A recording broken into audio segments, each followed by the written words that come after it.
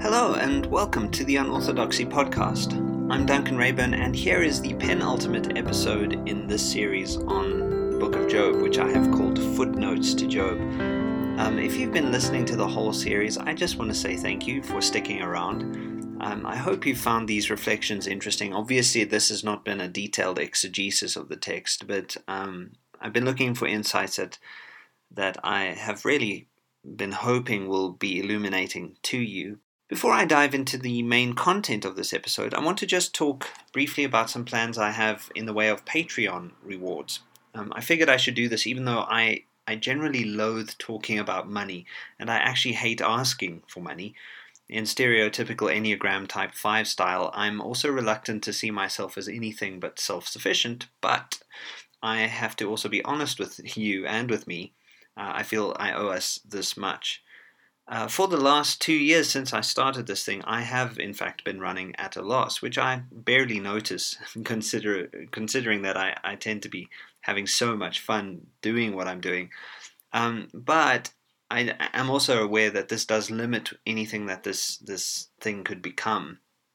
I want to really make it as good as possible for me and for you, and your help would help. So you can go onto patreon.com/unorthodoxy and become a patron, and you can pledge as little as $1 per month, whatever you want. It will definitely make a difference. Anyway, my plan is to work on offering rewards. The first thing worth mentioning is that this series on the Book of Job is going to become a book of sorts, which will be made available for free to some of my Patreon supporters. The book, when it's done, will be, I hope, better than what I've presented here. More jam-packed with insights and clarifications, and possibly a few corrections to what I've said here. I'm always revising my views, so it's very helpful. I'll have a chance to do that when I do turn this into a book. I will also be offering some of my podcast notes to supporters, and you'll get a chance to see my thinking on paper for what it's worth. For those of you who do teach, this material could be helpful to you. But this is just for starters. I have other plans too, including offering some exclusive mini podcasts on various things not discussed in the main podcast that I find interesting. So there you have it. Glad that's done. Thanks for listening to that. But now let's get into the main content of this episode. In this episode, I want to talk about the vital moment when God enters the scene in chapter 38 of the book of Job and condemns Job's friends. Well, he condemns them later on, after this fantastic speech. Given that this is a polyphonic text, I am reluctant to make this event of God's showing up too absolute, but it is vital to understanding how profound and subversive the text of the book of Job really is. I've suggested that Job's friends are not always wrong, because they're really not. They say stupid things amidst some good things, but then that's basically something that all of us do. Well, I guess some of us are more prone to saying mostly stupid things than others are. Job says stupid things too, sometimes things that are eerily close to blasphemy, right there in the Bible. And Elihu is there too, and he's telling everyone that they have no idea what they're talking about. But Elihu doesn't exactly clear anything up. And then, as a kind of theological cherry on the top of this very magnificent cake, God shows up. Now, actually, even saying this is already problematic. God shows up. Where was he this whole time? The whole problem of human subjectivity is that it is precisely that. It is subjective. From our point of view, the sun goes around the earth. We call it sunrise and sunset, even though it would be far more accurate to find language that suggests that the earth is the thing that's doing most of the moving. Actually, this is a kind of helpful metaphor for the whole way that we look at the world. We see things happening, but we forget that we're really the ones seeing them happening. And because we forget this, we also forget how language is shaping our perceptions.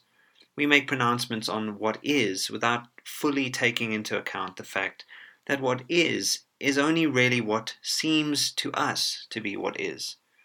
This is a subtle but important distinction. There's an unavoidable interval between what is and what seems to us to be what is.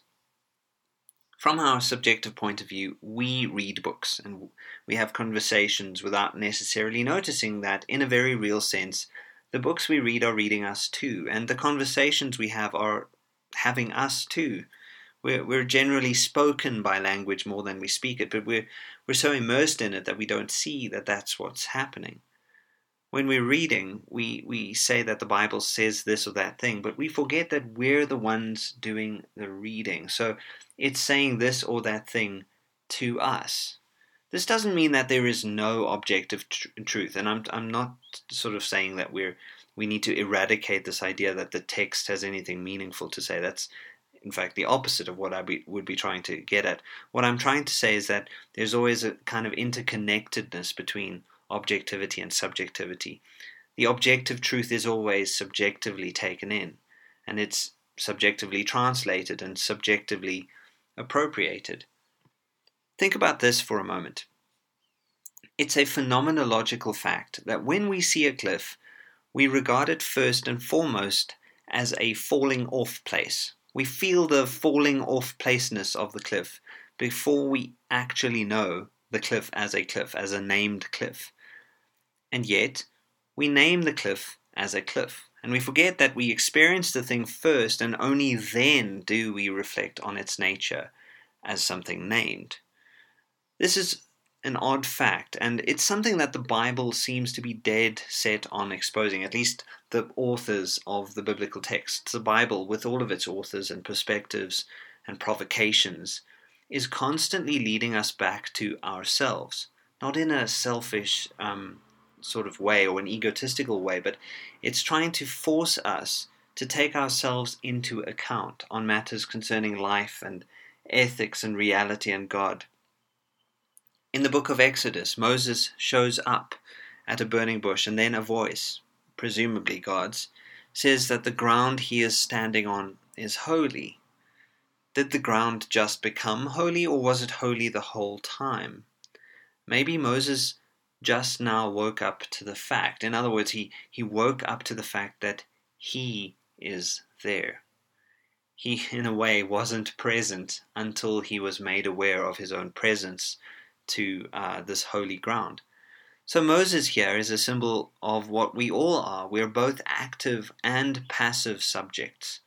We actively seek and passively receive. To neglect either our activity or our passivity is, at least as far as I can tell, to become entangled in all kinds of philosophical problems and theological impoverishments. So with this in mind, when God so-called shows up in the book of Job, we should pay attention. What's happened is probably something else, something almost the opposite. Job has been beating his fists against the sky, so to speak, so much so that the sky just, in a way, broke open for him, and he came to perceive that he had not perceived something before, and now he was able to get it. In piling truth upon dirty, ugly, difficult truth, Job has become more and more open to the possibility that some kind of transcendent truth is in fact accessible to him. And so God's showing up is more like Job's showing up. If Job was unable to recognize the divine presence before now, well, now he can. And he recognizes it rather profoundly, to my mind, as unrecognizable. It's not that he sees God, but precisely that he doesn't. And yet he knows that something awfully goddish has just happened. This is the nature, by the way, of transcendence. It is not something perceived, but something that completely transforms our way of perceiving. The event is not so much something that, like an event in the world, as it is something that is in us. Which is, I think, most people's experience of the spiritual, as far as I can understand. When the divine presence shows up, it asks a lot of questions. In fact, that's pretty much all it does. And then right at the end of it all, in chapter 42, this divine presence does the most amazing thing. It rebukes Job's friends. God tells them in no uncertain terms that he disapproves of them. Most of his critique is actually directed at Eliphaz, which I find very interesting, because he is arguably the wisest of the three friends, and thus in a way the leader of and the mediator of the pack. The main point of God's critique is this: Job's friends have not spoken of him what is right, although apparently Job has. But we know, critical readers that we are, that this is, even in a strictly literal sense, not quite true. Job is undeniably righteous, but he has still said many things that aren't exactly true. He's made assumptions that don't really fit with reality. He's been honest for sure, but honesty and truth are not always the same thing. So what is God talking about when he talks about the fact that Job's friends have not spoken of him what is right, while Job has? Well, here I am actually going to side, surprisingly, with the traditional reading. I think the traditional reading actually makes really good sense. Job has assumed all along that his terrible situation has had nothing to do with him. He's insisted that it's not that he's done something wrong and that's why he needs to be punished. And he's insisted that it's not that he's been ignorant and therefore needs to learn something. He's also insisted that it's not wrong to hurl projections onto the divine. I find that really fascinating. I mean, that comes out in much of the subtext of what Job is saying. But there is more. Right at the start, God was on Job's side, in a way. But he was also, to put it quite mildly, a little bit indifferent towards Job. Job was merely, at least at the start of the narrative, something of a pawn in a heavenly chess match between God and the Satan character. At the end of the story, with Job in possibly the worst situation anyone could be in, God is now thoroughly on Job's side. Job is right, as this divine interruption seems to think, not so much because of anything Job has done, but more because simply God thinks he's right. His rightness is, in other words, less Job's doing than it is God's being, which is maybe a confusing way of putting it, but I think it's the best I can do for now. When I say all of this, I'm acutely aware that I'm coming dangerously close to voluntarism, which is a theological position I actually totally despise. In short, voluntarism suggests that God can call bad things good and good things bad just because he wants to, as if God is somehow unsure about his own moral position. But to do so, to adopt this voluntarist position, would suggest that goodness is something that is in fact detached from God's being, which I don't think it can be without creating a whole host of theological nonsense. Nevertheless, if we read this idea poetically and not literally, which has been my whole modus operandi, there is a very important lesson to be learned. And the lesson is this: God is on the side of the underdog. Now, I think, again, this is a poetic idea. God is on the side of being, of creation. But there tends to be a priority given in the biblical narratives, and especially here in the book of Job, to the underdog. And God is not just on the side of the underdog, but in a way defiantly and even immorally on the side of the underdog. He appears to affirm the underdog even when the underdog is Cain or the Antichrist. Which I've just said, I realize, probably just to be provocative, but there is a chance I'm not joking, although I probably need to think about this a little bit more before I can say for sure. So this underdog hypothesis alone, I'll admit, is not a particularly surprising insight for anyone who is familiar with the biblical texts. Anyone with even the vaguest sense of the philosophical center of the majority of the biblical narratives will know this. For instance, it's the story of Israel throughout the Bible, and it's the story of the people of the way in the New Testament. Jesus' God is on the side of the losers, but there is more to it than this. No matter how much his friends have tried to help, what Job feels, and I think it's his subjective experience that is such a vital aspect of this early existentialist text, what Job feels is that he has been made a victim by his friends. And what the God character suggests is that victims should, on the whole, be sided with. The victim is, of course, anyone who has been picked on in any way, anyone who has been ganged up against. Because we live in an age that is overly aware of victims, although perhaps not in the way that God in the book of Job is suggesting, we may not realize the truly explosive and revolutionary message of this theological move. We're also going to then be kind of tragically prone to oversimplifying it for this reason. So here is the kind of gist of what we need to know in a nutshell form.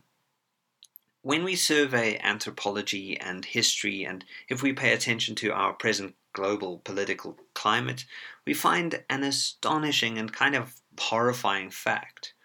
The fact is that when people band together in a group or a mob, they assume that they are in the right simply because they are affirming each other's kind of ideological perspective. So everyone getting together assumes that they are right. And what this means is that they assume their rightness to some extent because they have cooperative power. There is power here. And there's an idiom which fits this, which says that might makes right. I'm sure you've heard it. It's an alarming thing to assume that he who has the power gets to determine what is true, but many people in the world, in fact, believe this. I once had a boss who believed this, that if you're in charge, you get to determine the bounds of rightness or wrongness. This, again, is why I find voluntarism, which is at the center of much Reformed theology, it's such a deeply troubling thing. It's why certain theologies actually think that, torturing people endlessly in hell is okay, without end, of course.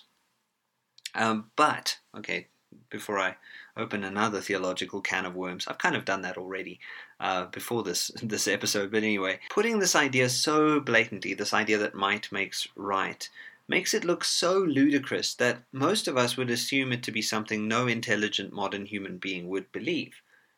And yet, when we look a little bit closer, we notice that any form of nationalism adopts this very same logic. The strength of big political parties will easily conform to this logic too. Large group gatherings produce an exaggerated sense of safety. In a group, individuals feel protected and held, and because of this, they feel powerful. You may think of a military rally in World War II, for example, where Hitler, speaking to the crowd, was imbued with a kind of godlike power, because he felt held in a way by the crowd. And, well, you could think of any contemporary political rally. Truth, in such instances, is determined not by correspondence with reality, but by mass consensus, which, I think, is partly how post-truth can even be a thing. If we all agree to ignore the facts, consensus truth, which is really just a mass agreement on the side of a lie, becomes the only game in town worth playing, because it's safe. Everyone can agree to be safe in holding their lie together. I've seen whole gatherings of people assume that God is on their side simply because a lot of people are there. The Spirit was apparently moving because lots of people were gathered. But maybe it was just mass hysteria. That's something that has to be asked. And the feeling of God was maybe just actually the religious experience typical of mass gatherings. A rock concert could have produced the same feeling. But to bring us back to the book of Job, here God announces that he is not on the side of the gang or the mob or the mass. His divinity is not attached to power in any of the ways that we may want or assume it to be. God is on the side of the weakling, sickly old guy with occasionally imperfect views on what's going on. And God also seems to not care very much for this loser's theologically sophisticated companions. So Job contradicts himself, he slips over his words, announces his own ignorance to the world, but he still feels that he's justified in wanting to meet with God, with his Maker.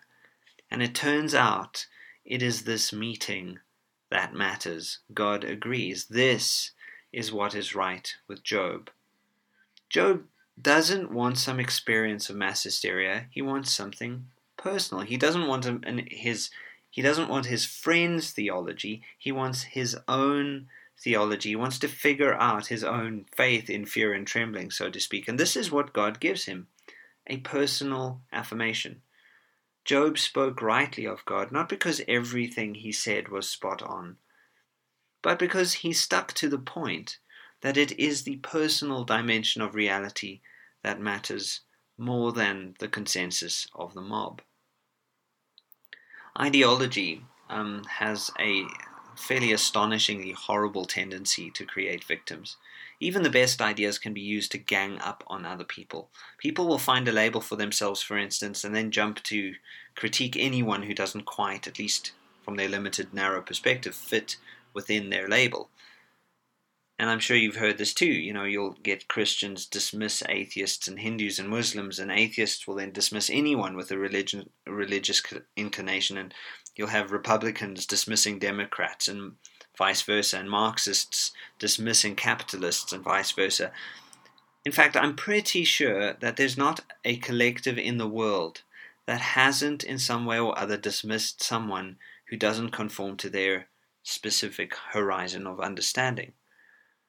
Ideology creates victims because ideology tends to be rooted in isolated virtues. The whole point of virtue is that it works with other virtues. And it is these virtues not isolated. When they're working together, they create wholeness and vitality. Morality, in fact, is at the root of all ideology. Unfortunately, ideology is usually rooted in very limited moralities. And what happens then is that certain virtues are in fact quickly excluded.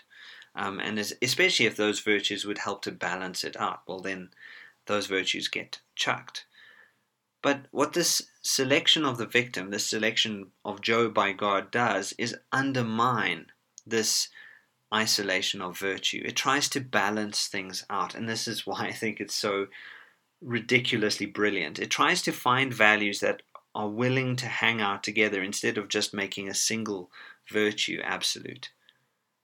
Job is from Uz. He is not Jewish, and yet he is righteous, the most righteous man alive. That's already a clue for us as to what God is getting at when he chooses Job's side. The whole idea in the book of Job is to side with the one who isn't on your side.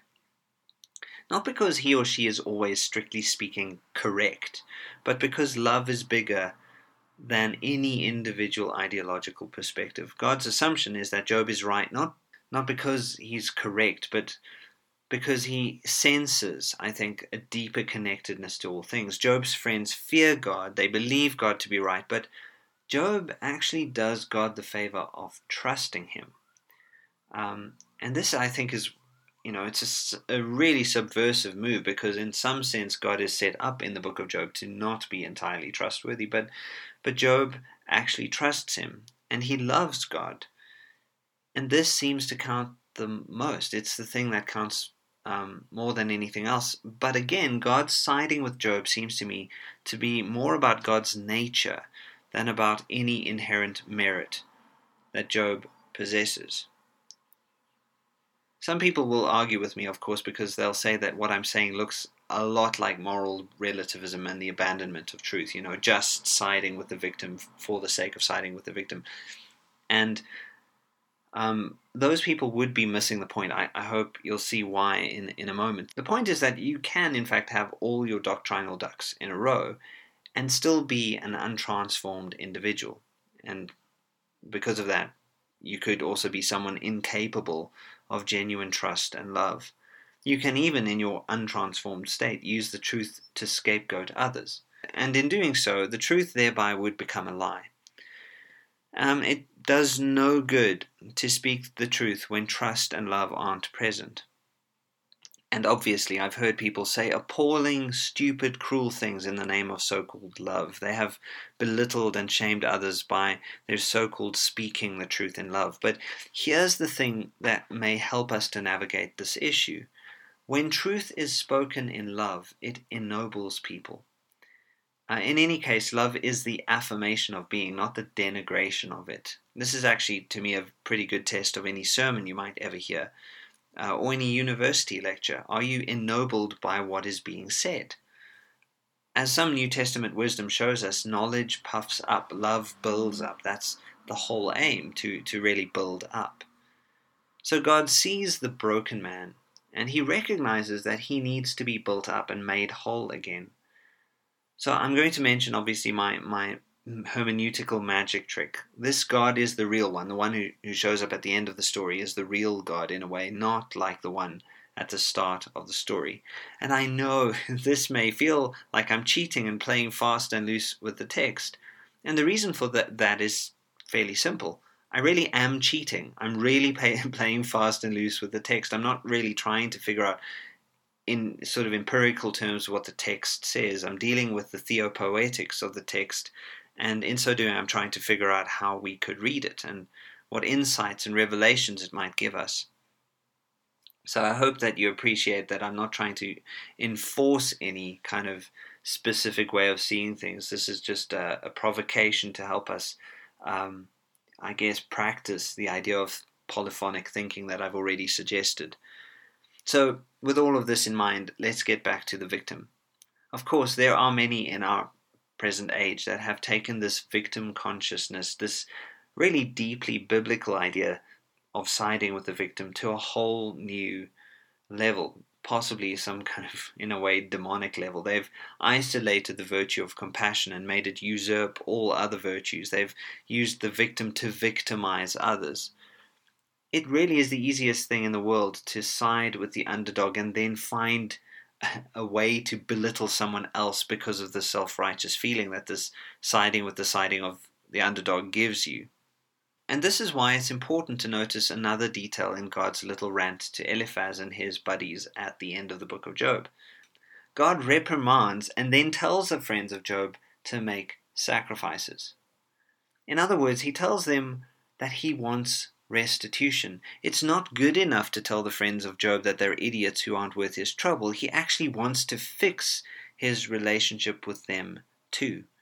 In particular, God explains that he wants Job to pray for his friends because he says that Job's prayer will be acceptable and it will prevent God from dealing with Job's friends in a way that fits their folly. In Job 42 verse 9 we read this: So Eliphaz the Temanite and Bildad the Shuhite and Zophar the Naamathite went and did what the Lord had told them, and the Lord accepted Job's prayer. So reconciliation happens because of Job. Again, Job proves himself to be a righteous man. In this way, I think G.K. Chesterton's reading of the book of Job is spot on when he notices that Job prefigures Christ. In the Jesus story, we find the best of human beings who has ever lived tortured and murdered and hung naked on a Roman execution stake. But as he dies, this beaten up and broken by the very mob of the people that claimed that they were following him, at least as some parts of the story suggest, this man utters the most astonishing words. He asks God to forgive the people who have treated him so poorly. And this, I think, is a message that's also incredibly clear in the book of Job. Job, in the end, prays for his friends, which amounts to basically praying for his enemies. He is ennobled despite his victim status, and he uses this ennoblement to ennoble his friends too. In fact, this is one of the most amazing things about Job as a character. He is a victim, but he refuses to stay there. He refuses to adopt that label and use it to define him, which I think is something that many people could learn from. If you follow the history of humanity carefully, something becomes very clear. Christianity, following obviously closely on the heels of its Jewish roots, introduces us to an upside-down view of the world, where victims and losers and the abject become valued and valuable. The ingenuity of this historical shift cannot be underestimated, but human beings, especially in recent times, have forgotten that siding with the underdog makes absolutely no sense unless it is good for everyone. Abraham, for instance, is called by God to be a blessing to all nations. He's elected in a way, although not in the Calvinist sense, and in that way he becomes, a blessing to others. Jesus is crucified to draw all people to himself, so that centrality of that figure becomes a way that others are brought into the space of redemption. God rebukes in a way, not to demean or belittle, but to save and make whole. That's what we see when he speaks to Job's friends. And that is the idea that I want to leave you with at the end of this penultimate episode in this series on the book of Job. I fully realize that I'm playing a risky interpretive game here. The reason I do this is because I really want to challenge myself to see new things. And in any case, as I said right at the outset, I would never presume to ever come to the end of my reading of the book of Job. It's far too brilliant and ingenious and prophetic in a way, a text. But I will come to the end of this series. So please join me for the final episode in the series, which is going to focus on wonder and awe and how to find them. Thank you again, everyone, for listening. Take care.